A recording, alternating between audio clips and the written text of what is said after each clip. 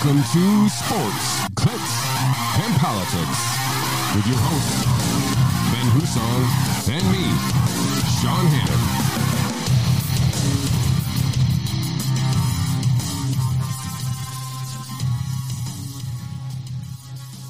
Hannon. Welcome to episode 35 of Sports, Clicks, and Politics. Thank you, ladies and gentlemen, for joining us. Thank you, Mr. Husong, for joining us. Always a pleasure. Quite a week we had here since our last show. I think we actually mentioned GameStop in passing as a joke, like as we were signing off and not knowing that this was going to be a focus of a show a week later. This is going to be the whole thing. This is going to take... We have some other stuff to talk to because, I mean, there is the game, the Super Bowl is coming up, and we got some New York State nursing home news. Oh, God. And we got some... Well, we didn't get the news, but we have some additional news in our still undecided congressional race here in the New York 22nd District. So a lot to cover. Hopefully you guys have been able to find us over here on YouTube since we have migrated over there from the Facebook because I can't keep myself out of trouble over there. So I want to make sure that I can come to you guys every week here. So YouTube it is for now. Until YouTube kicks us off because of you. Yeah, well, I mean, that's a bridge we'll get to when we cross it, I guess, right? Or the other way around. I think we're going to cross that bridge when we come to it. We'll figure it out. So let's touch on the Super Bowl first. Yep. That's the only sports thing we have. It's kind of billed as the matchup of these quarterbacks. I think that's going to be the main narrative. Have you done any deep dive in thinking how you're going to pick a winner? I was thinking a coin toss is probably my best bet.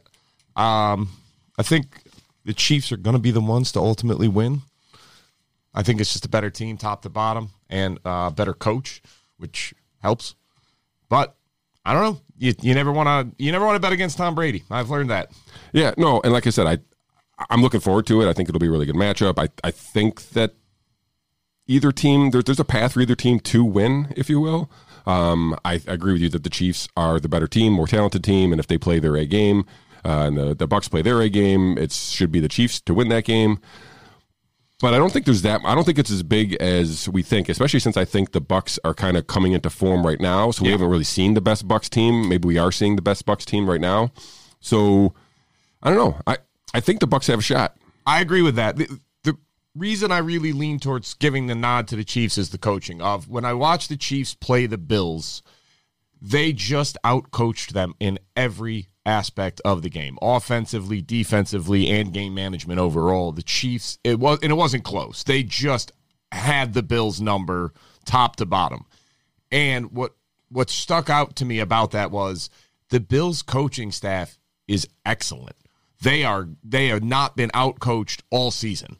And then in this game, it wasn't even close. They got outcoached by a mile. So that sort of gave me a newfound respect for the Chiefs of, good Lord, this team's it's on another level. It really is. Do you know what the line is? I don't want to put you on the spot there because I forgot to look it up this morning. I don't. I want to say 2.5 or 3, but I'm not sure. Okay.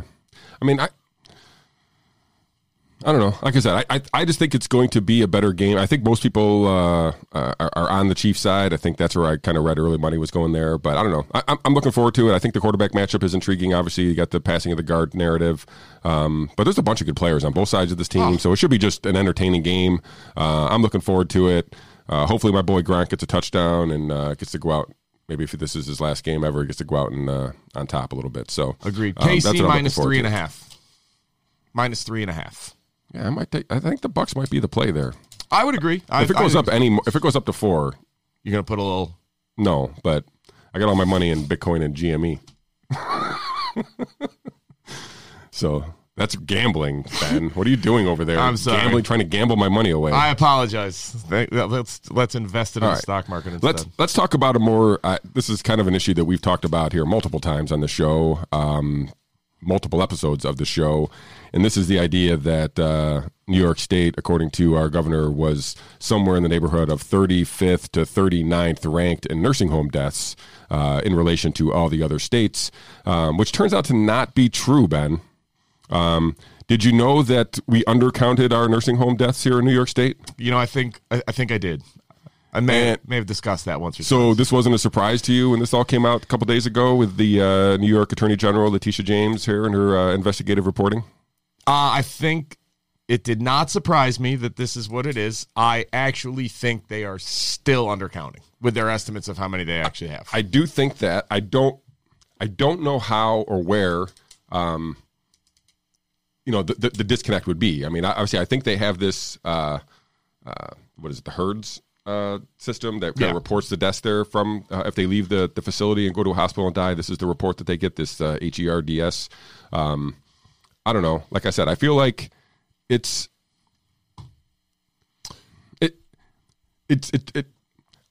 I think the reporting of it is trying to paint it as something that, oh my God, this has just come to light, where like anybody who was paying attention to it, this even a little bit, knew this number was going to come out at some point, and it was going to be much higher than I think what they have now, 8,500, 8,700 it was. Because I think the number now is like 12,743 is the number. Listen, I'm an idiot with a laptop, and I figured this out 9 months ago that we were under. It was so painfully obvious by any metric that you measured it that the number they were listing was incorrect.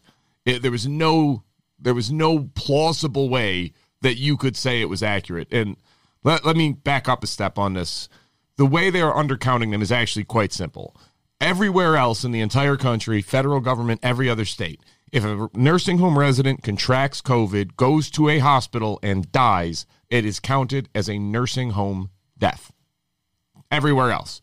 New York State does not count that. The only way it counts is if you get COVID in a nursing home and then die in the nursing home, which is obviously not very common, because if somebody's dying of a flu-like syndrome like COVID, they're going to a hospital. That's what you do. So it was obvious from the beginning. And look, if you want to count that as a hospital death, or if you don't want to count that as a hospital death, fine. I could see the argument for both sides, but the reality is, if you're doing it different than everybody else, and then you're taking a victory lap, saying like, well, why don't you go ask those other 35 states what they did wrong? Like, listen, you know that's a lie. You know that the information is not the same. Yeah. This is just so painfully obvious, and the reason is very simple. His nursing home order killed people. Like, and he's trying to deny that that ever came to light. Like, no, this is nonsense. You absolutely signed an executive order on March 25th that said a person shall not be denied admission or readmission to a nursing home due solely to a positive COVID test or symptoms. Okay, and he came out later and was like, no, that was only if the hospitals were overwhelmed, and that never happened. Like, nope, not how anybody read that. And if that was how you had meant it when you were asked about it weekly or during your weekly or daily press conferences, wouldn't you have brought that up once? Yeah. Between March and May? And obviously we had Bill Hammond here from the Empire Center on, and he filed a Freedom of Information request for that. Never got it, technically. The state released the numbers, but they just released them public, just after the Attorney General had to do their own investigation. Right. After we had a local reporter here for Syracuse.com, Tim Nouse did a investigator. He basically they both came up with all the same numbers. 13,000 was the number that they were kind of roughly guessing. And the state comes out with conveniently lower than 13,000 number, but close. Again, yeah, close enough to be 13,000.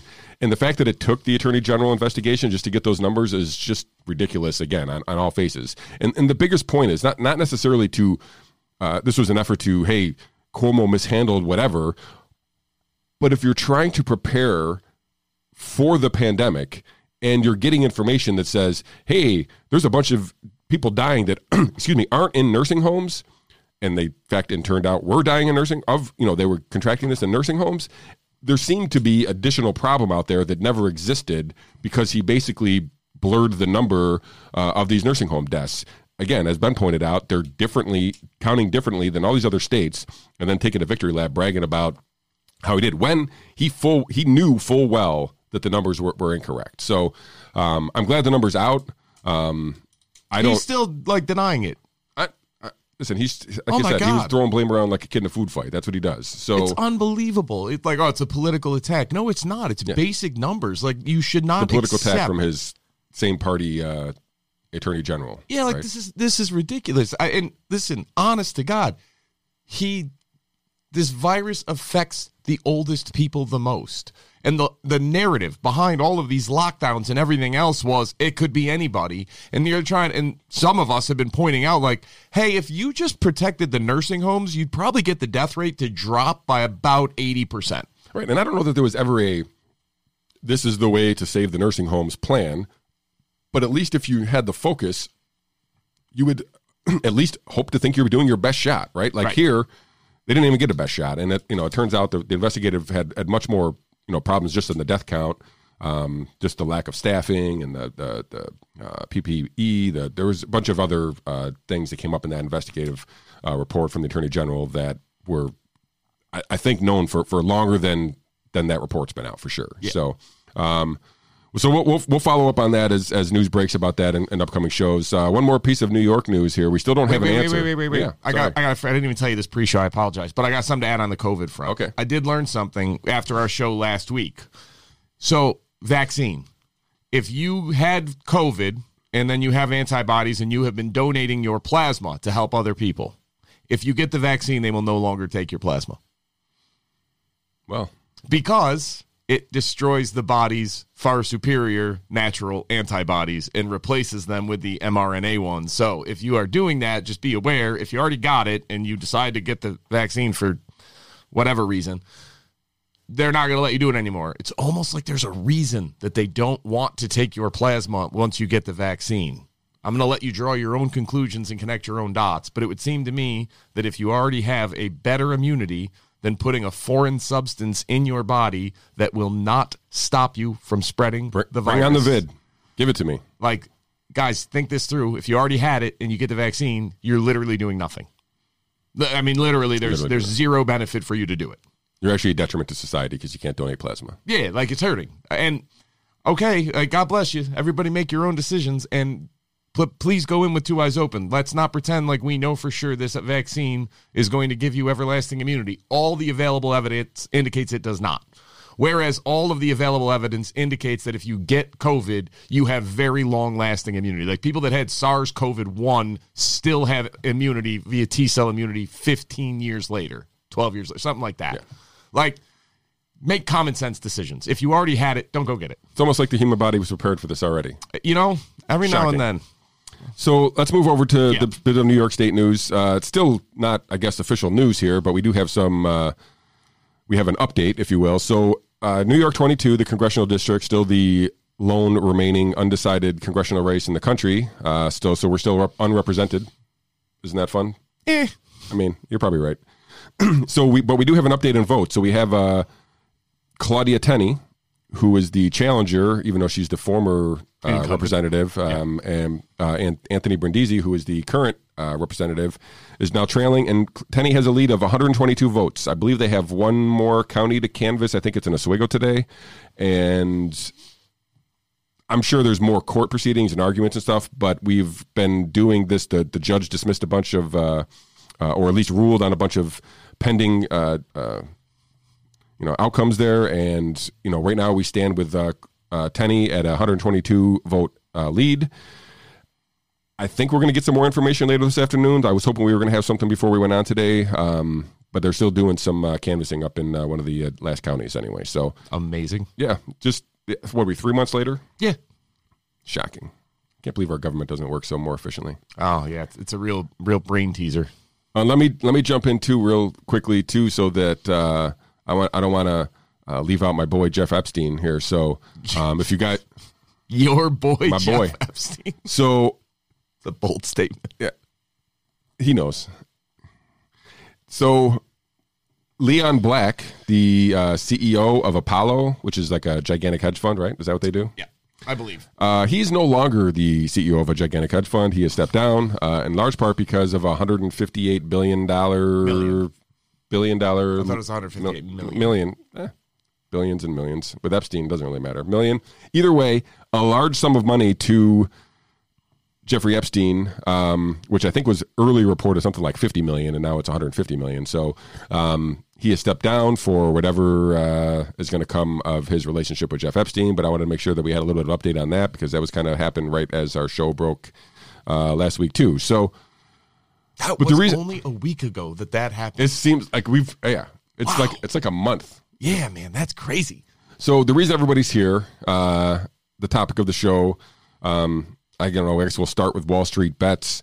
So they're a subreddit of Reddit, and they do bets. They do Wall Street stock tips, right? So they post these, it's like a blog forum, whatever, and they have a bunch of different users. The users, just for the record, when I first entered Wall Street Bets, which was, I don't know, whenever Elon tweeted it out, I was in the 1.8 million users. They're now almost at 8 million users, which is crazy. I think I saw 7.9 or 7.7 or something like that. So they're just, it's an unbelievable phenomenon that's happening here, and we're going to try to break down some of it as best we can here where we're at. I have to give a disclaimer before we talk about this. Okay. I am a licensed financial advisor. I'm going to talk about this very freely and openly. Please don't take anything I'm going to say during this show as financial advice. For all the regulators that watch this show afterwards that I have to send them and they view this because to make sure I'm not doing anything, I am not giving financial advice. I am not speaking as a financial advisor today. I am just talking as an idiot with a computer of everything that's going on. Yeah, it's a phenomenon, right? So this is not necessarily how to play this thing. No. It's a what the hell has happened here Here's in a week what happened thing. and where we're going. Yeah, so I think Wall Street Bets is probably the best place to start, right? So, I mean, this is kind of... So, actually, I do want... Back it up. Let me give people understand what happened and how we got there. Because I can explain this in pretty basic terms. Yeah. So in investing, obviously the idea is you put money into something in the hopes that it increases in value and you make money. That's the usual flow. There's also something called short selling. Now, if I think a company is going to lose value or I think it is overpriced, I would sell it short. And what that means is I sell shares that I don't own, thinking that it's going to go down and I'm going to go buy the shares later. So I borrow the shares in quotes, and then, so if it's trading at 10, I sell it short. It goes down to 3, and then I go out on the market and buy it for $3, and then I deliver the shares. I have to deliver the shares. That's not an option to not, but I go out and I've made $7 per share in that scenario. Now, if I short sell it at 10, and it goes up to 15, and my contract comes due, I still need to deliver the shares. So I have to go buy it at 15, and I have lost $5 per share at that point. So that's short selling in a nutshell. Now, what happened was... Some people have a huge moral objection to it. I really don't. If you're just betting on a company going up or down, good for you. I don't care. But, yeah, and just real quick, I don't think shorting. I think it probably provides a check on people trying to distort their stocks higher too, right? So if there's a company out there who knows they're struggling and they try to put out some, some news and they try to basically prop up their stock price. I think if there's enough short sellers out there, they can call BS on that and kind of keep that in check. So I again, I'm not morally opposed to short selling either, as long as the rules remain consistent for everybody and it's all transparent and whatnot. So I don't think there's any moral objection whatsoever. But continue. Sorry. I know that's perfect. So what happened here is there's a hedge fund called Melvin Capital Management, and a hedge fund basically is the wealthiest people. These are where they put their money. So these guys usually charge like 2.2%. Then I see Michael Jordan was Michael Jordan might be affected by this, yes. I think I saw $300 million. Yeah, they might not make payroll. But anyways, so a hedge fund, you pay a lot of money, and the idea is they're the best of the best, and they're going to make you a ton of money. There's a big argument about whether a hedge fund is actually worth it or not, about the value and everything else, but this is what wealthy people do. So this hedge fund looked at GameStop. And they short sold GameStop. Figure, all right, this company is basically useless at this point. It doesn't do anything. Nobody's going in. They can download the games right online. You're not going to go in. If you trade in 5 games that you paid $80 each for, they'll give you $9 in store credit. It's a bad business model. I actually called a buddy of mine who's a video game guy. I said, hey, listen, you play a lot of video games, right? He said, yep. So when's the last time you went to a GameStop? He said about maybe a decade ago. Okay. So it wasn't a terrible call that this company's probably going to go out of business. So they started short selling it. They started selling the shares that they didn't own. Okay. Now what happened is GameStop got infused with new money, got a new CEO. They decided they're going to change up their whole model, go more online, less brick and mortar. They're going to adapt, which companies are, prone to do. So the short sellers didn't really buy in, but there were some people on this subreddit group, Wall Street Bets, that saw this angle, or I don't exactly know how, because this is a phenomenon that had happened. Yeah, and just real quick, we've been talking about this for a week, but this has been in play for weeks and months. Right? Yeah. Yeah, it's been going for months. So what they did is they all started buying. So you'll hear this term a lot. It's called a short squeeze. So what they're doing is if I know you're short a stock, I go and buy it, that drives up the price.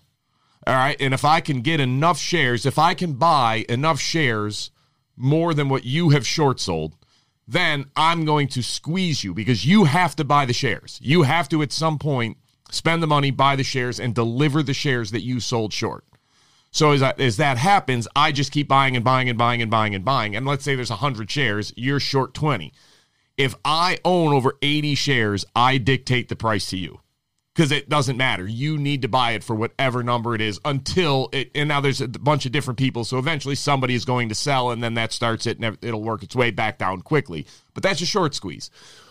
The biggest mistake Melvin Capital made, and I think what is actually somewhat morally reprehensible on their part, is not just them, but all these hedge funds, they all kind of go at it together. The short sellers overall shorted 140% of the existing shares of GameStop.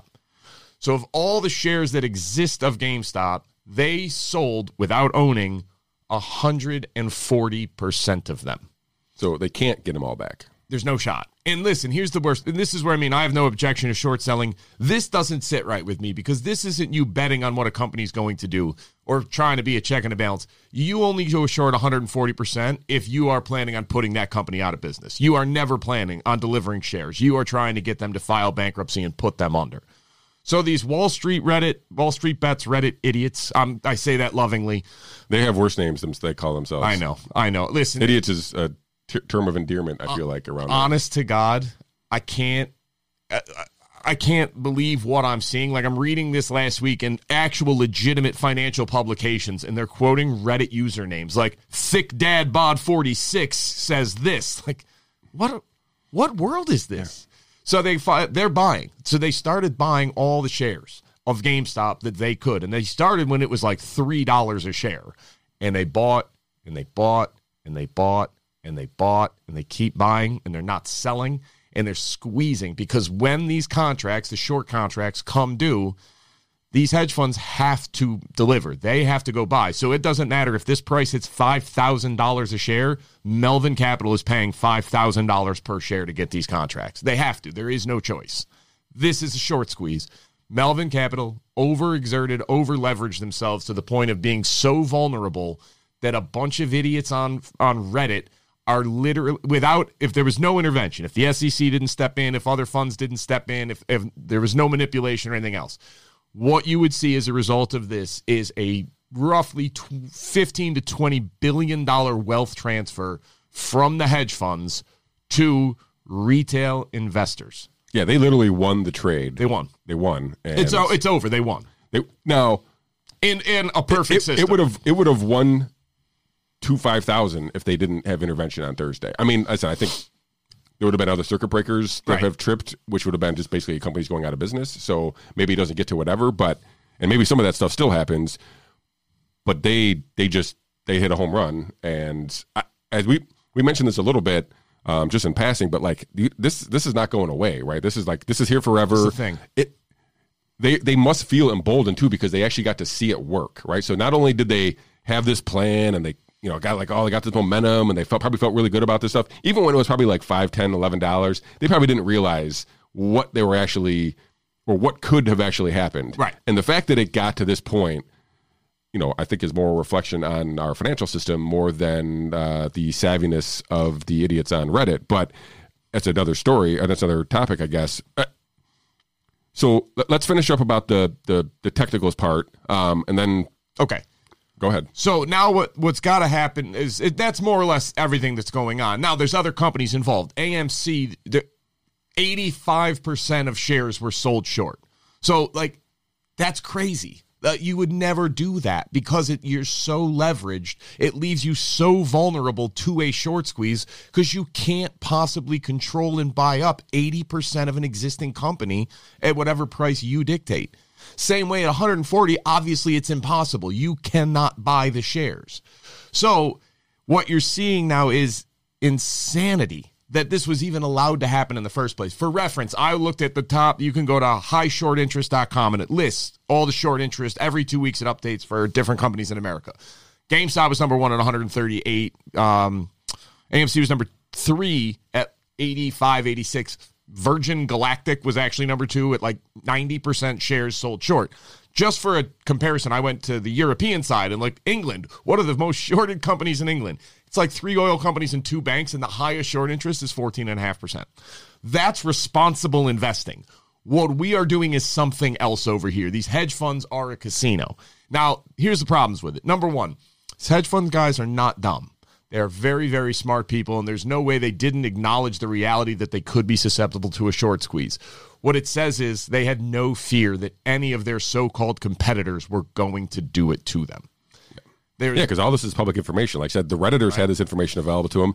They knew what they were looking at. They executed, but none of the other rival hedge funds seem not to make that play. No, a bunch of them copied it, in fact. And this is keep in mind, the people that are investing in a hedge fund are like Steve Cohen, the owner of the Mets. These are people that have serious money. Yeah. And this hedge fund, so I just want to make this abundantly clear what this actually means. If this goes all the way to the full execution, these people have put billions of dollars with these hedge fund managers. It will be gone. There will be no money left in this hedge fund. The guy who made these trades at Melvin Capital will have effectively lost his clients $13 billion for other people. It's not his money. $13 billion is going to leave the hands of these wealthy people, and it's going to go end up in these Redditors' hands. Like, it's amazing. And this is, I think, the most remarkable part is they don't care. Yeah. Now, the rich people care. And so this is, let's talk about just, I don't know, my timeline of getting involved in this, I guess, in general. So, Robinhood, we'll talk about them in a little bit, but so I have a Robinhood account. I almost never use it.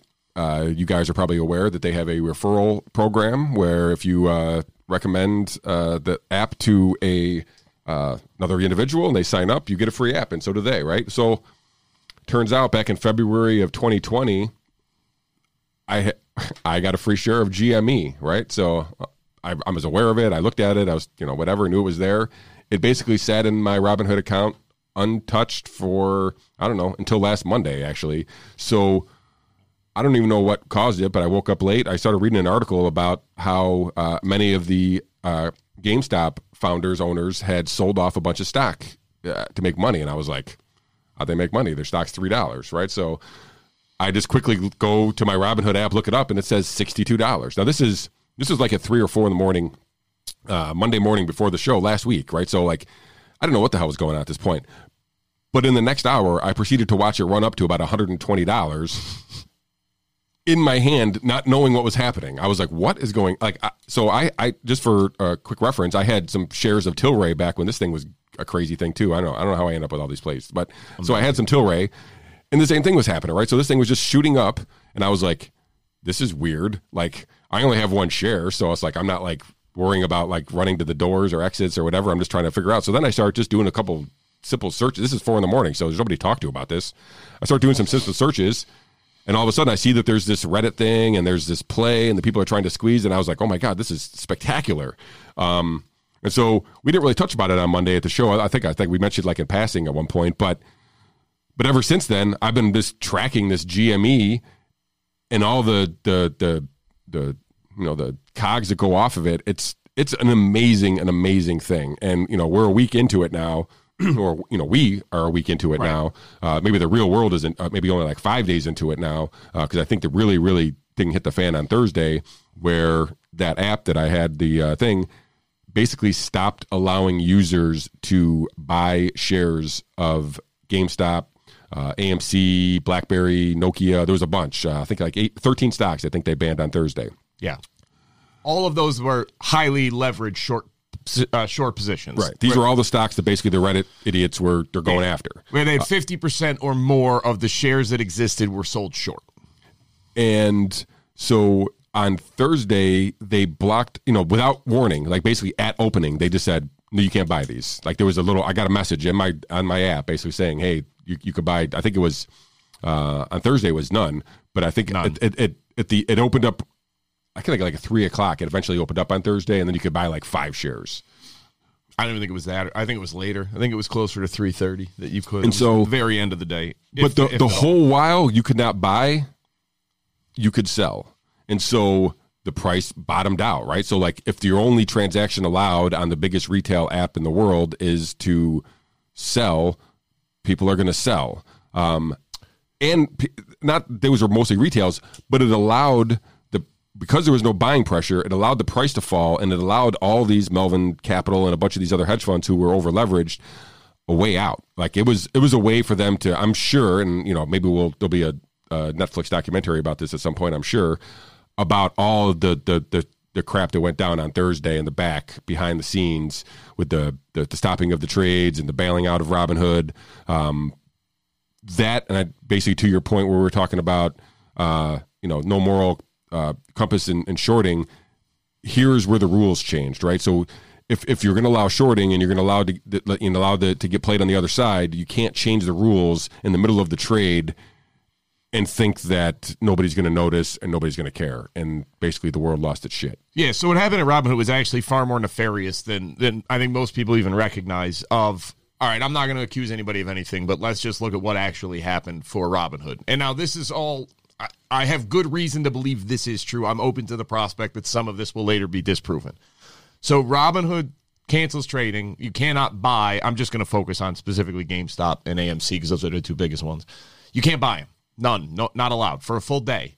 Unless, now, I got to back up another step. I'm sorry. Typically speaking, retail investors are individuals, you, me, people that just live out in the world, and this is what we do. Like it's an individual. You have a stock account.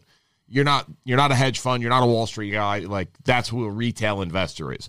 Robinhood is the largest provider for retail traders to own stock in. The idea was to democratize trading. That was their stated mission, and they have this app that you can go on and do it. It makes it very easy.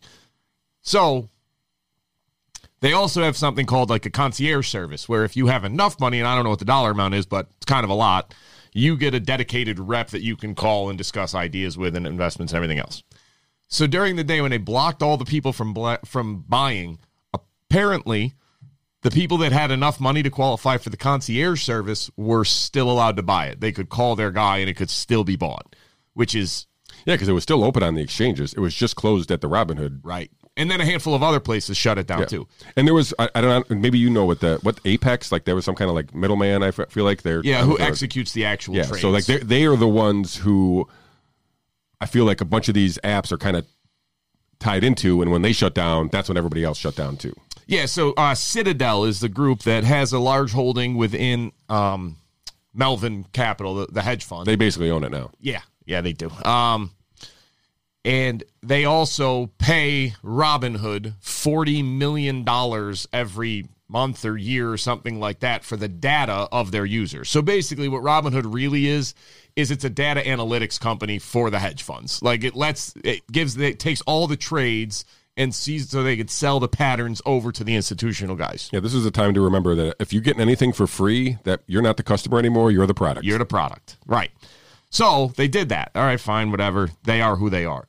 Now, the problem I really had with this is, all right, so you stopped the trading and people couldn't buy.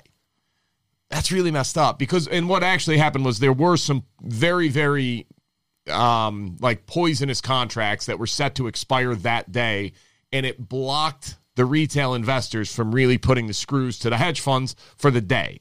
By that one day, I read somewhere, I don't know how accurate this number is, but it came from a pretty reliable source, somewhere between $4 and $6 billion the hedge funds saved that day by them blocking trading.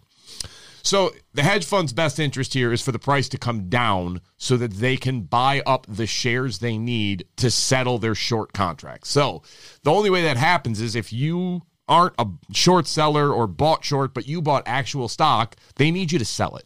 Otherwise, the price is going to keep going up as they get more desperate, and you're just going to be able to write. This happened with the Volvo or Volkswagen back about 10 or 12 years ago. Same exact thing. A short squeeze happened. So the next day, this is where this got me. Like, this struck me as very alarming of like, all right, so Robinhood had to go out and they got $1 billion of investment that night, Thursday night, from current investors. Sure, there's a legitimate reason, and I'm sure that it wasn't because they saved the Wall Street hedge funds $6 billion by shutting off trading, and then they got $1 billion the next day. That's not suspicious. Well, if you listen to Vlad, the CEO, he just says it's a show of confidence. Yeah. Yeah, that's what I would say, too, if I was a piece of human. Never mind. So that happens. Friday comes up. Now, listen, if you follow these people on Reddit, they were pissed. Oh, my God. And deservingly so, man. Deservingly so. Listen, even at that point, I was sort of an objective just on the outside looking in. At that point, I went, this is wrong.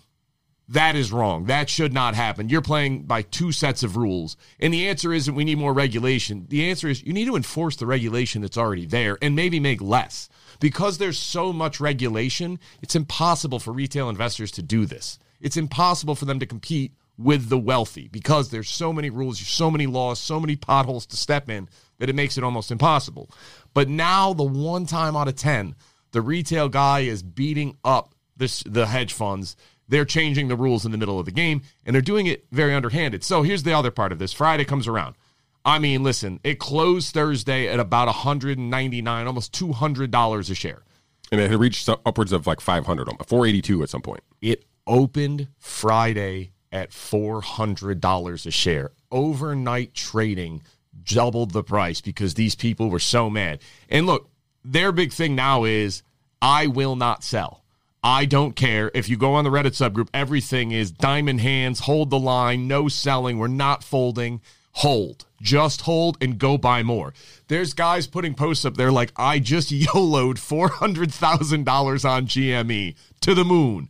And me as like a moderately responsible adult / financial advisor, I'm looking at this going, what are you doing? This is insane. You can't afford to lose that much money. What are you doing? This is crazy. I mean, they never really had the money to begin with. I know. I mean, they had some, obviously. Right. But their big thing at this point is, I don't care if I don't make a dime. I will lose all of this money. It means nothing to me. I had no money last week. Now I have $10 million. I've never lived like this. I don't care. I will be poor again tomorrow, and it doesn't matter. I'm in this to burn them to the ground. I want to take the hedge fund out. That's what these guys are saying. So Friday opens, jumps immediately to 400. This is another thing I found very, very troubling. So Robinhood, again, puts a limit on trading, but they didn't even announce it. They just made it so that right in the mid-morning, you could only buy 2 shares. Now, in the background, all these hedge funds are trying to get shares. They're trying to make it look like they're getting shares, if nothing else. Because if I hold GameStop and I think the shorts are covering their positions, my holding is not going to be worth as much. So I should sell it then and just get what I can before they close them. Because once they got all they need to close out the accounts, it's over. The play is done, and the price is going to plummet back to what it probably should be. So what they started doing is, if you look at trading activity, there was a lot on GameStop. A lot of buying and selling, a lot of buying and selling, a lot of buying and selling. And then Melvin Capital came out and said, like, yeah, no, we got it. So retail investors are blocked from buying more than, at first 2, and then it got reduced to 1. So there's no buying, and that'll cause the price to go down. Meanwhile, the institutional investors are still trading, and they have all this activity. And then CNBC came out at later in the day, like 1 or 2 o'clock, and put out a sponsored tweet, so one that they paid to have it actually go and reach more people, that said Melvin Capital has covered all of its short positions. So all of those things together should have caused a massive sell-off, because at that point, if all of that is true, your position's not worth anything anymore. It's definitely not still worth $200 a share. It's not. It's probably going to go back down to like $5 a share, and you're going to lose all your money. And they're still short. Like, they're still, we know the number's still like 112% or something. Because these idiots on Reddit are not idiots. They're actually, like, a handful of them are brilliant at this. And they went in and they looked at all of this is available. This is what the institutional guys use to make these calls. They went in and looked at the charts and said, listen, it's all a smokescreen. This number of shares sold short is still at about 120%. Yeah, they shorted more. Right. So what that means that they did is these guys literally went and sold more sales short to themselves, amongst each other, to go and buy it and give the appearance as if they were settling up all of their positions. Also, there's alleged that JP Morgan Chase was out there shorting GameStop on that day because they're convinced that the Reddit guys were going to fold. And they shorted it too. So they're selling shares sold. They are selling shares short. I got it that time. Yeah. So I'm not going to tell you that there was coordination. Obviously, I cannot prove that. I'm saying I find it deeply troubling that at the exact timeline of GameStop or not. Robinhood stops you from buying it on the retail side, but allows institutions to keep doing it. Melvin puts out a thing saying that they are buying up positions left and right, and they're generating all of this activity on these charts. And CNBC pays to have a tweet go out so it reaches more people to say they've covered it, it's over. All in succession. That's troubling. Like I'm not accusing anybody of anything. I'm not saying it. I'm just saying I find that to be a heck of a coincidence, and I find that to be troubling. Yeah, I feel like did I send you that tweet that was promoted? You sent me the what tweet. the hell? It was like promoted tweet. I'm like, wait, this isn't even real. I don't even think this was actually real. And then I was like, oh my God, it's a promoted tweet. But real quickly on this. So I talked to this just before we went on, but so CNBC, not to pick whether or not they're complicit in any kind of coordination and whatever. But if you're spending all day talking about technicals and fundamentals and then a bunch of Reddit idiots come to steamroll the whole thing, do you have a show anymore? Like, what's Fast Money going to talk about? Just Reddit idiots? No, I mean, you have to start considering the Reddit idiots. Like, that's a thing that you're going to have to start dealing with as an investor moving forward because they can move a market. Look, Melvin Capital is a $13 billion hedge fund. Obviously, they can influence the stock market. These guys, Wall Street Bets, let's just say with core members, all right, so really 2 million. You have 2 million people, even if they have $10,000 apiece. If they move, if they move together, it's like the single most influential hedge fund in the world. Like, and I'm not going to dismiss the fact that I'm sure there are some pros in there too. Of right? course. So like they have this, but it doesn't mean they're not wrong. They're probably just feeding information, and that probably makes them more educated, more informed, and better traders. There's guys that have skill. They know what they are doing. And listen, they didn't luck into this. And we didn't talk about this, but there was some major players who jumped in on that trade on Wednesday I think with Elon tweeted out something, Game Stomps, right? Game Stonks. And legitimately thing that went from like 130 to 200, like in a second. That dude has he's Midas. Everything he touches. And so, and he had this, I'm not going to try to pretend to pronounce his last name, but some Chamath, yeah. So, and he was public about it. He's like, I'm in. He's like, he bought like $100,000 worth. I think he ended up cashing out $700,000 and gave it all to Barstool Sports to give away to the restaurant. Dave Portnoy's on this big time. Yeah, he basically made his personal mission to end Robinhood. He basically said so on Twitter. He said he's not going to stop until Vlad is in prison. Yeah. Like, he's not stopping until somebody, because this is robbery. Like, this is such blatant market manipulation, and it's in such plain sight that they're not even bothering to hide it. That is what I find so troubling, is they're trying to make up excuses after the fact. They are manipulating the stock market at this point. Their excuses, we want to save you guys from trouble, but the only people who were in trouble were the hedge funds. Right. And they were teetering on the edge of existence, and they still are. They got a life rat. They still are. If you look at the numbers, I'm telling you, this is my conclusion. I can't tell you this is definitively true, but as I'm looking at all of the data that I can, and I'm looking at what these idiots have on Reddit, and I'm looking at the hedge funds and the behavior of the people at CNBC and hedge funds in Wall Street, I think they are not close to out of it. I think the Reddit guys held way more than anybody would have anticipated. And keep in mind, for them to truly get rid of all of their short positions, they need to buy pretty much all of the stock. And this is something that I'm definitely not sophisticated enough to understand, but I saw that other than when I mentioned that the owners kind of unloaded a bunch of shares, so that kind of like stirred the waters. Like, nobody was expecting that, I don't think. Yeah. But where was I going to go? After the I don't know what I was going to say now. Sorry, but that's I was going to say something on the technical side you didn't really understand about how So I don't remember. It was something about how they were going to. I mean, most of these companies still have long positions on some of these things too. Yeah, and so I feel like they probably did that even when it dipped to like 192, and they could hedge themselves a little bit. But who knows what the hell was going on that Thursday? And that's what I want the movie to be about. When there's this documentary, I want to know what happened on Thursday. I can't see any legitimate explanation for what happened on Thursday. I don't think there is a combination of words in the English language that could make me look at that situation and go, oh, okay, no, I understand. Now that all just lined up and it happened to be that way. This looks bad. I mean, this is... If you're driving down, you're manipulating the market so that the price goes down and the retail guys cannot buy it as the price is going down, but only the institutional guys can. I'm sorry, but you've chosen a side, and what you have now done is illegal. You stole money from these people.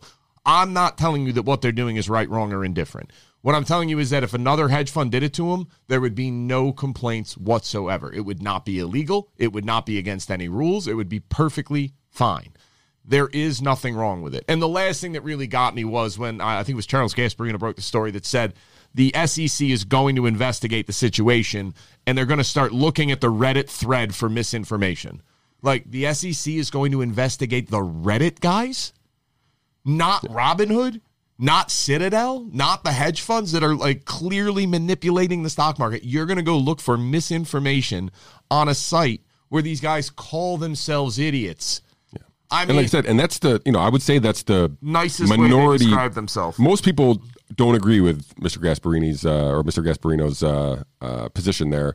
They think Robinhood did, act not greatly. And I don't think he was saying it, but he was saying he had a source that said the SEC was investigating. Now the SEC came out and said, we're going to look at this too. But I was interested that the other side of the argument rallied a crazy confluence of people, right? You had AOC come out on the side of the retailers. With You had Donald Ted Trump Cruz, Jr. Donald Trump Jr. You had freaking Jon Stewart, had never been on Twitter in his whole life. I don't remember that dude. Yeah, I love so that he, story. yeah, no, me too. His first tweet was like, "This is bullshit." Right. So he joined Twitter just to make a tweet about this, and it has stirred this is a thing that has been brewing, and I'm gonna put a bunch of things in here I think that are all part of the same thing, and that's going to be the Bernie Sanders stuff. It's going to be the Donald Trump stuff. It's going to be this stuff. It's going to be some of the stuff that happened on January 6th. There is a revolt or something going on amongst the people, and they're pushing back wherever they can find a weak spot on the establishment and the elites, and that's not going to end, and it's going to get bigger and bigger and bigger because now they can mobilize, and when they find those weak spots, they're just going to attack. And again, it's decentralized. You can't just go and take one out. Right. And like I said, I think some of this goes back, maybe I'm just being a homer here, but I think it goes all the way back to the Ron Paul revolution of 2007, 2008, 2012. It was the same sentiment. It was like, the people at the top are screwing over the people at the bottom. How can we stop it? And here we are, a decade later or whatnot, and the sentiment is bigger. And now people are more nimble on the internet. There's so much information. Yeah, and it's just endless. Access to it now. That's, I think, the biggest change is now you can go in and see what these other people have seen and said forever, like, well, this is why you need me. Like, I can read a chart. Well, that's what I'm saying. That's why I feel like CNBC is like not a thing. I mean, there's going to be just a shakeup of, I don't think we're going to know what the financial institution will look like in 5 years. Like, it's just going to be totally different. Listen, I don't know how this all shakes out. I really don't. Here's what I found to be so incredible about this. So all the CNBC guys, Jim Cramer and everybody else, what's the guy's name? Payne on Fox Business. Charles Payne. Thank you. Charles Payne, to his credit, was one of the only ones that came out and said, no, listen, they got him. They win. You shouldn't do a thing about it. Let them take their medicine. Because I'll get to that point in a minute. But all these other guys are coming out and being like, hey, guys, you did great. Now sell it off and take your home run. If I went on, and I'm telling you right now, I joined Reddit just for this. I didn't know what Reddit was. I joined off of the Elon tweet. I joined just for this. Because when he joined GameStonks, and I just hit the thing, and I was like, oh, Wall Street Bets. And I honestly, I only used Reddit for Epstein stuff. Then I was like, oh. I didn't even know what Reddit was. I'm not kidding. I have heard of it. I didn't know what it was. Right. So I joined it just to read this. And you've got guys on there that are putting things out, and it obviously you vote up if the more you agree with it, and it gets pushed to the top. They're on there like, I've got $15 million invested in this. I will lose every dime of it before I let this go down. It's their goal now they want to make money, pure and simple. But that's like the second most important part. Priority number one is carnage. They're out for it, and they don't care if they lose every dime that they have made. And the one that kind of stuck out in my mind was a guy said, I've been poor my entire life. I've had this money for 1 week. You'd think I'd give a shit about going back to being poor. Like, it means nothing to them. They don't care. And this is what's so unusual about it is everybody all like, well, you should be really careful that you might lose all the money. And they're like, yeah. Yeah, we get it. I don't know what to say. Like, what do you mean you're okay with that? And it's because they've had enough. Because they felt like they were playing a rigged game, and they finally found an opportunity to stick it to the guys that rigged the game. And in response, they discovered the game was more rigged than they realized. Yeah. And I think that's maybe my biggest silver lining of this whole thing is that all those people realize, if they didn't already realize, now they know. And it's not even just people who are participating. Anybody like us, we're just watching on the outside for a lot of it. Like, it's exposing things that I don't think people realized were in existence. I mean, I think the whole thing is crap. So like, none of this is really a surprise to me, other than I'm just fascinated by it. So, oh my God, it's unbelievable. Like I said, I mean, it's hard to say this is the story of the year when we had a overthrow of the government 3 weeks ago. But what the hell? Like, what the hell? This thing is literally the craziest story. So let's take it to finish this off here, right? So where are we going? So we talked about AMC as one of the other kind of like the sister stock to GME. Nokia was another one in there. BlackBerry was another one in there. There was a couple other ones. Blockbuster Video went up 400%. I didn't even know you could still buy stock in Blockbuster I know. Video. I said, I feel like I was just a joke to me. I literally just was like, I wonder if Blockbuster still has stock. I looked it up and I was like, oh, it's a penny stock. You can't buy it. Then I was like, oh, it's like up 250%. The next day it was up like 700%. I was like, oh my God. So clearly there are other targets, and we talked about the list of companies that have been shorted. The one that got a lot of traction over the weekend and specifically today at open was silver, right? So this was the SLV, the AG. Those are the two tickers that kind of got the most attention here. And then people buying physical silver. So actually people, calling up, buying bullion and coin and taking possession of that in their home. So again, this was something that we had just kind of touched base on a little bit about. I'm like, man, if they could ever figure out a way to short silver, that's the biggest, short that I think that exists. It's much different than trying to short paper stock equity as opposed to actually buying and storing and taking out of circulation physical silver, which I think that's what would have to happen for the squeeze to actually really, really manifest into a squeeze. But there was a lot of movement over the weekend. I mean, all the silver stuff's up. Normally silver doesn't increase by 10% overnight. That's abnormal. It doesn't move like 10% in a year for the most part. But it did. And I see, like I said, I think when we talked about it, it was like some silver spot was, or maybe that was the SLV was like done at like $23 or something. SLV is one of the funds that holds physical silver allegedly. It's an iShares fund. It was at about $23.50 as of today. It's at about $27. Yeah, and so I don't know what to and where these people are. I literally have been inundated with people asking me questions about this all week, which has been great. Like, I love the interaction. Yeah. So people, please keep coming. Like, I'll engage as best I can with the limited sophistication that I have. I'd like to start off all those conversations with, for the record, I'm an unemployed bartender, and then we go on from there. So, don't take financial. But so, back to speaking a little bit about the Ron Paul revolution a little bit. So that's when I got involved in money and monetary policy and all the Fed and all this stuff. And so I started just buying and storing silver and gold myself back then, right? So I would just buy whatever I could, a couple coins here, some junk silver from there, whatever. And I just put it in a shoebox. And here we are, 10, 12 years later here. And all of a sudden, the one thing that I thought I never would see or had basically been, I guess, banking on, if you will, is this squeeze that silver was eventually going to find its traditional and real price.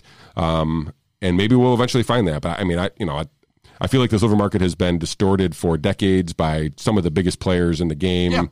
Yeah. If there is a silver squeeze, and not saying it's pulled off by necessarily Wall Street bets or anything affiliated with them, but that is moving for sure. So something happened in that market. There was a bunch of the like the America's Precious Metal Exchange, where I buy my gold and silver. They were no longer accepting buy orders because they were waiting for the spot price to open up in Asia. So basically, there was a big run up on price that basically caused a liquidation of silver. Again, I don't know if this is the mother of all shorts or if this is just a flash in the pan today.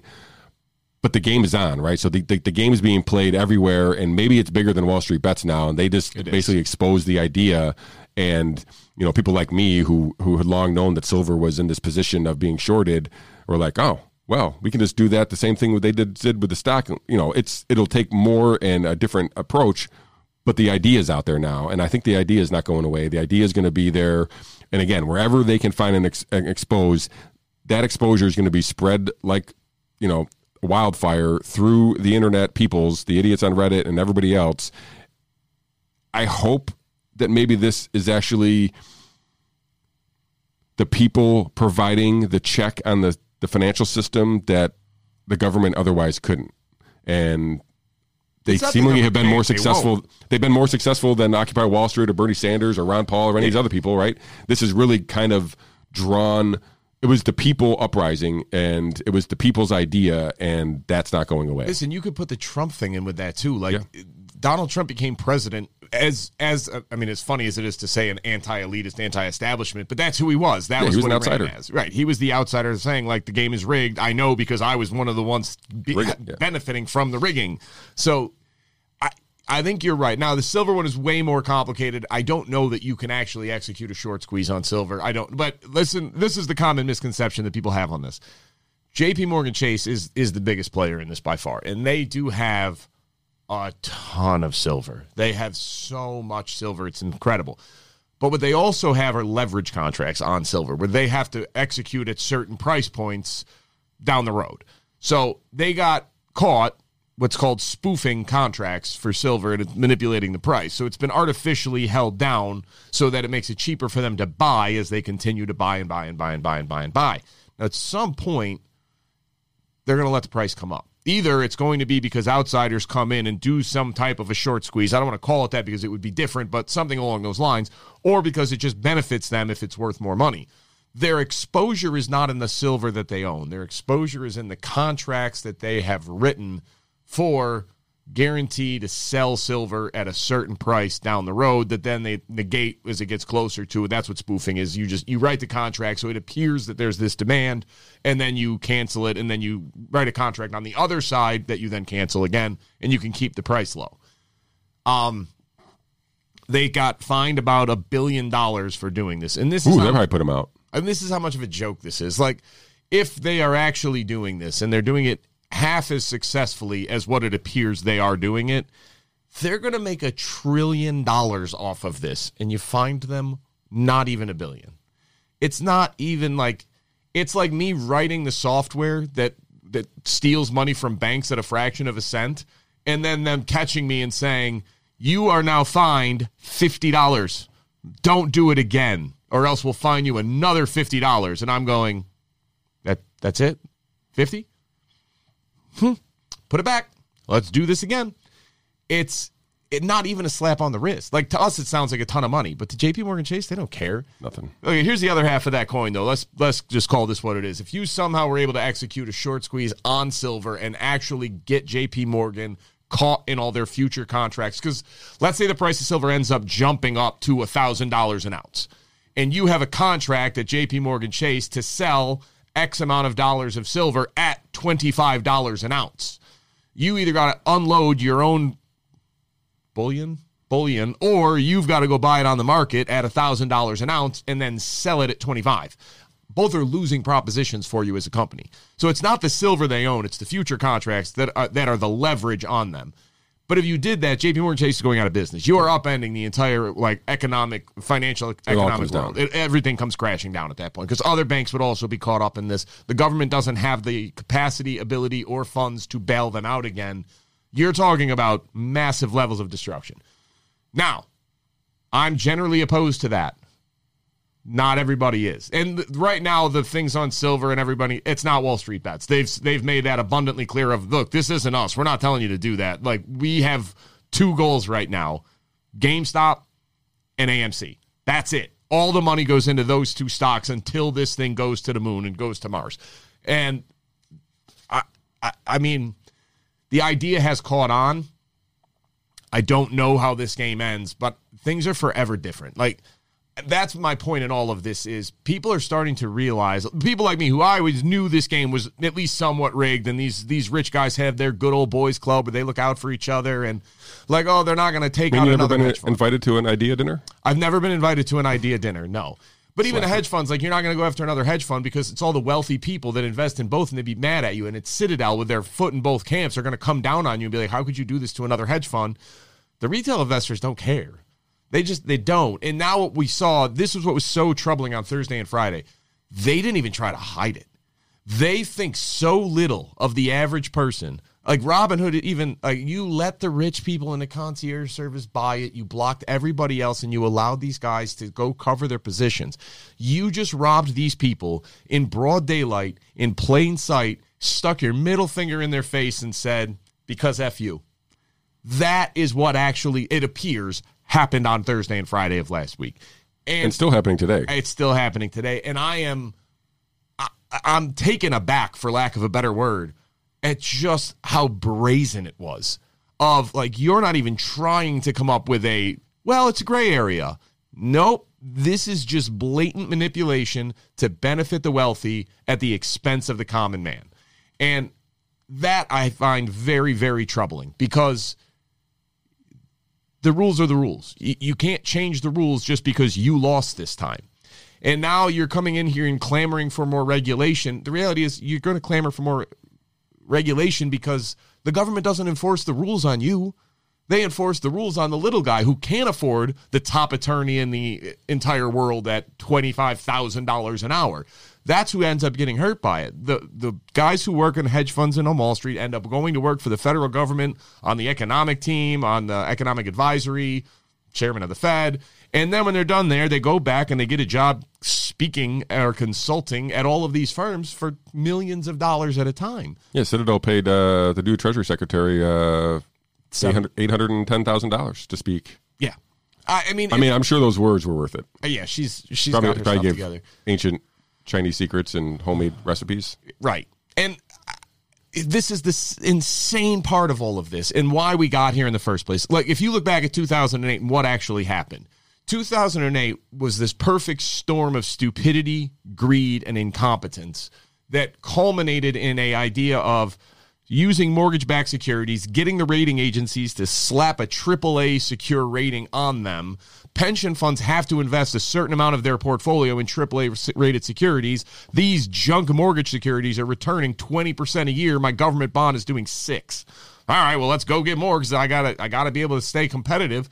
And ultimately, they were junk, and nobody understood that. And the government, the ones who are supposed to be doing it, they were the ones slapping the AAA rating on them. I guess Moody's and S&P aren't technically government, but the regulatory authorities were allowing this to happen. They lose all the money, and then the Congress steps in and gives it back. They're like, oh, too big to fail. Good try, guys. Let's bail you all out. I mean, it's insanity, because what you basically have is you have the capacity of these wealthy banks, hedge funds, and everybody else to privatize their gains but socialize their losses. There is no incentive for them to not take crazy risks like shorting 140% of a company, because when they lose, we bail them out as taxpayers. We somehow bail them out. But when they win, they can keep it. And please don't make the mistake of thinking this is a Republican versus a Democrat issue. It's not. Yeah, like I said, we pointed out, AOC and Ted Cruz are on the same side of something, which is amazing. If you look at the stock market, financial sector has increased. By the day that Joe Biden got elected through inauguration, the financial sector increased like 38% in value. Banks went up by about 40% in value. And when they got the confirmed Georgia runoff went through and it was known it was going to be Democrat controlled, the Wall Street firms literally jumped 7% in a day.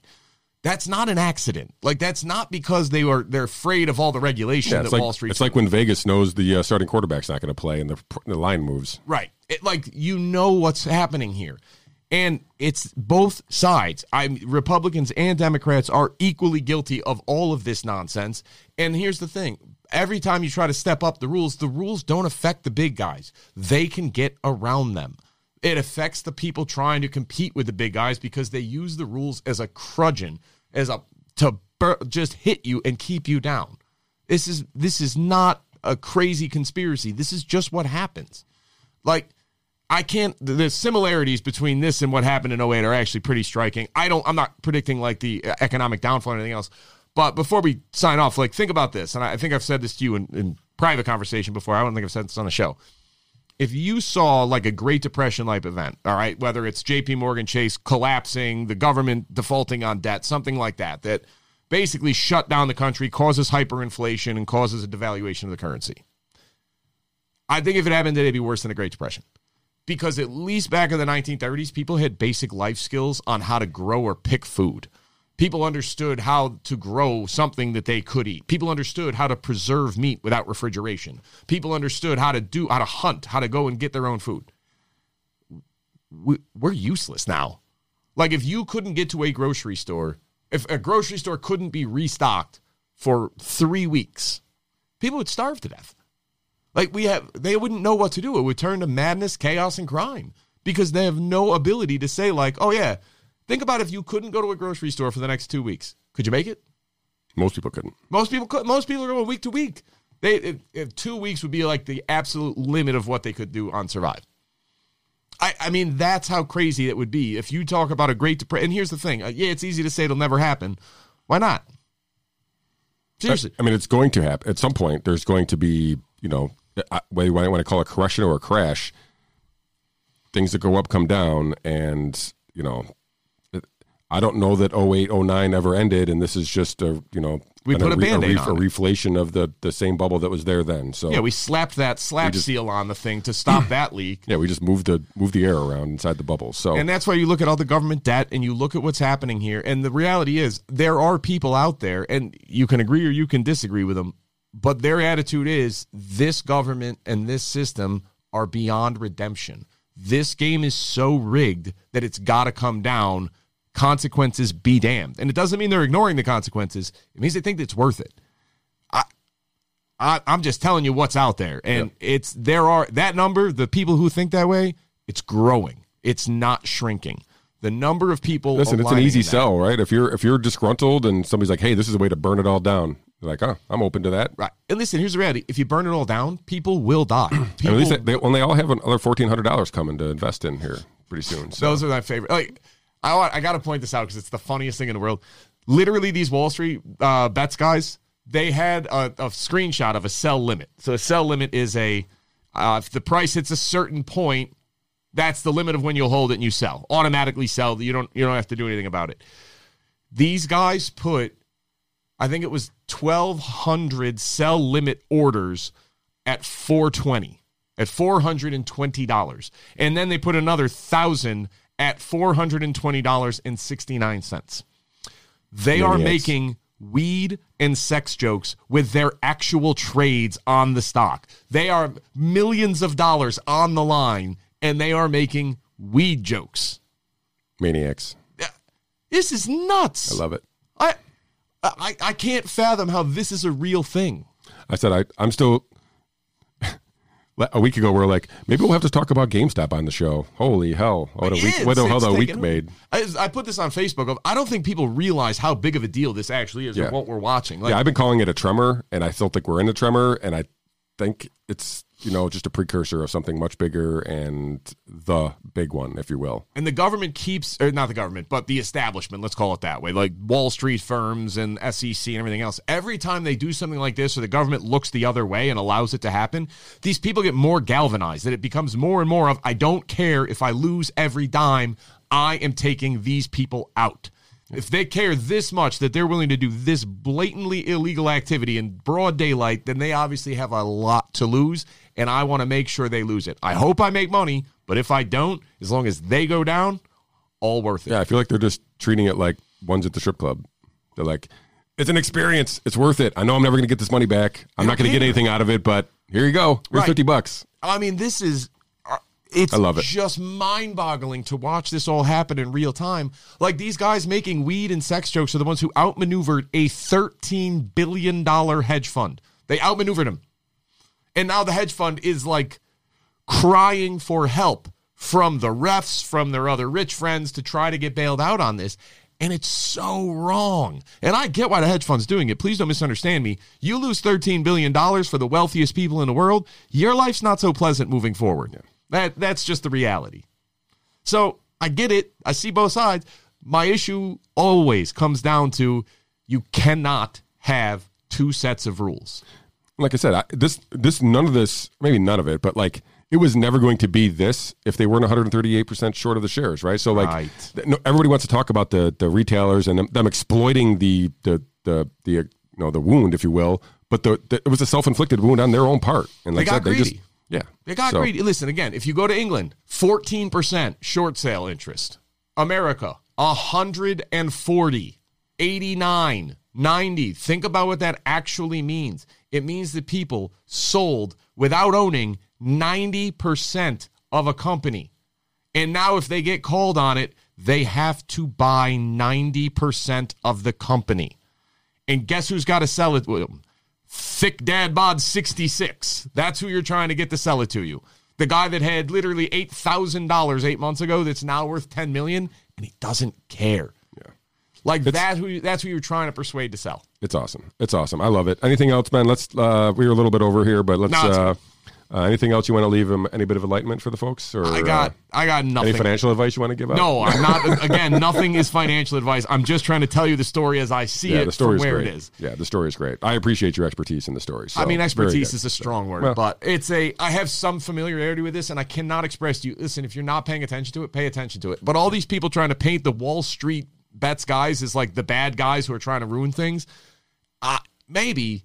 But if you're trying to say the hedge funds, Wall Street, Robinhood contingent is the good guys in all of this, you're sorely mistaken. I'm sorry. What that Wall Street guys are doing, what the Wall Street bet guys are doing is arguably unethical, but it's what we've allowed these hedge fund managers to do for decades.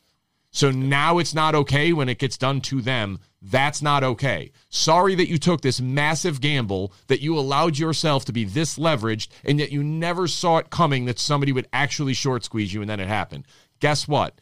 You played the game, you live with the consequences, whatever they are. That's how investing works. And these Wall Street guys are well aware that what they are doing is not investing. It's gambling. The site is called Wall Street Bets, not Investment Advice 101. Wall Street Bets. They are well aware that what they are doing is putting it all on black YOLO. And spinning the wheel. And I love when you use YOLO as a verb. It's the funniest thing in the world. I just YOLO'd $400,000 on GameStop. You are insane. Maniacs. All right, folks. That'll do it. Hopefully that gave you at least a bit up to speed on all things GameStop, Wall Street Bets, Robinhood, and the like. We didn't even talk about Dogecoin. I mean, you asked me about it. I did, because I had somebody ask me about it. 4 other people asked me about it. I know you were the first person to ever ask me about Dogecoin, and 3 more people asked me about Dogecoin in 2 days. So Dogecoin is a cryptocurrency that was sounded as a joke. It was meant to be a joke. But it's Elon's. And the Reddit guys they're trying to pump it up. It literally it tripled. It went from less than a penny to 7 cents. I know. And then Robinhood stopped your ability to trade in it. Yeah. This is crazy. Listen, you can say whatever you want about it's irresponsible and it's all fun and games until these guys lose all their money and they lose their house. No, it's still fun and games to them. I'm telling you. And if that happens to them, then it happens. Because that is the way this works. If you're going to take crazy risks, you have to be willing to accept the punishment or the penalty when they go bad. I've had multiple clients call me and ask me about this, and I've made my opinion abundantly clear. Do whatever you want, but understand this is not investing at this point. This is gambling. This is you throwing the money. So if you want to buy it, God bless you. Do not put in more than you are prepared to lose. If you can't stomach the thought of losing $1,000, do not put $1,000 on this. Well, there you go. Mr. Husung, end us with some good life advice, as it turns out to be anyway. In general terms. All right. Ladies and gentlemen, please like the video here. We've migrated over here to YouTube, and we need all the interactions that we can get. So please like the video. Excuse me again. Subscribe to the channel. Share this with everybody that you think would be interested, and we'll see you all next week. I thank you very much.